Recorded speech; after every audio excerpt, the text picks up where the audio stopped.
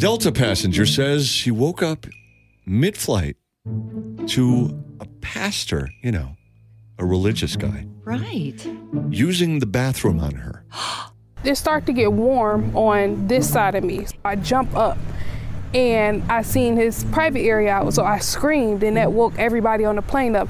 By the time I actually looked at him and I see him shaking himself off, I'm like, this man just on me.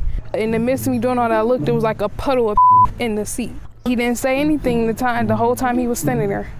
A bunch of other passengers ran over there and tried to help her out, including an off-duty cop who restrained the dude. But they still had hours to go on the flight, so she just had to sit there and... Oh, I think I'd, take him off and put on a blanket or something.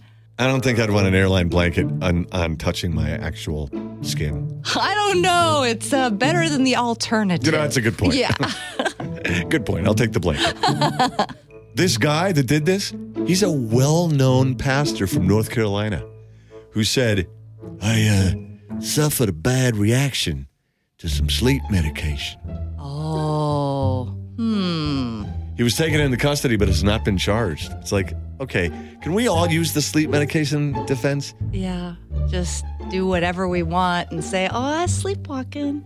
I mean, I guess it's possible, but... My question to you, Roller, is which company will she sue first? The sleeping pill manufacturer or the airline? Ooh, two choices. Probably go for that big farm. Of course, that'll all happen after she sues the pastor from North Carolina. Down the line. Hey, you got a little wet, but you're a very rich woman.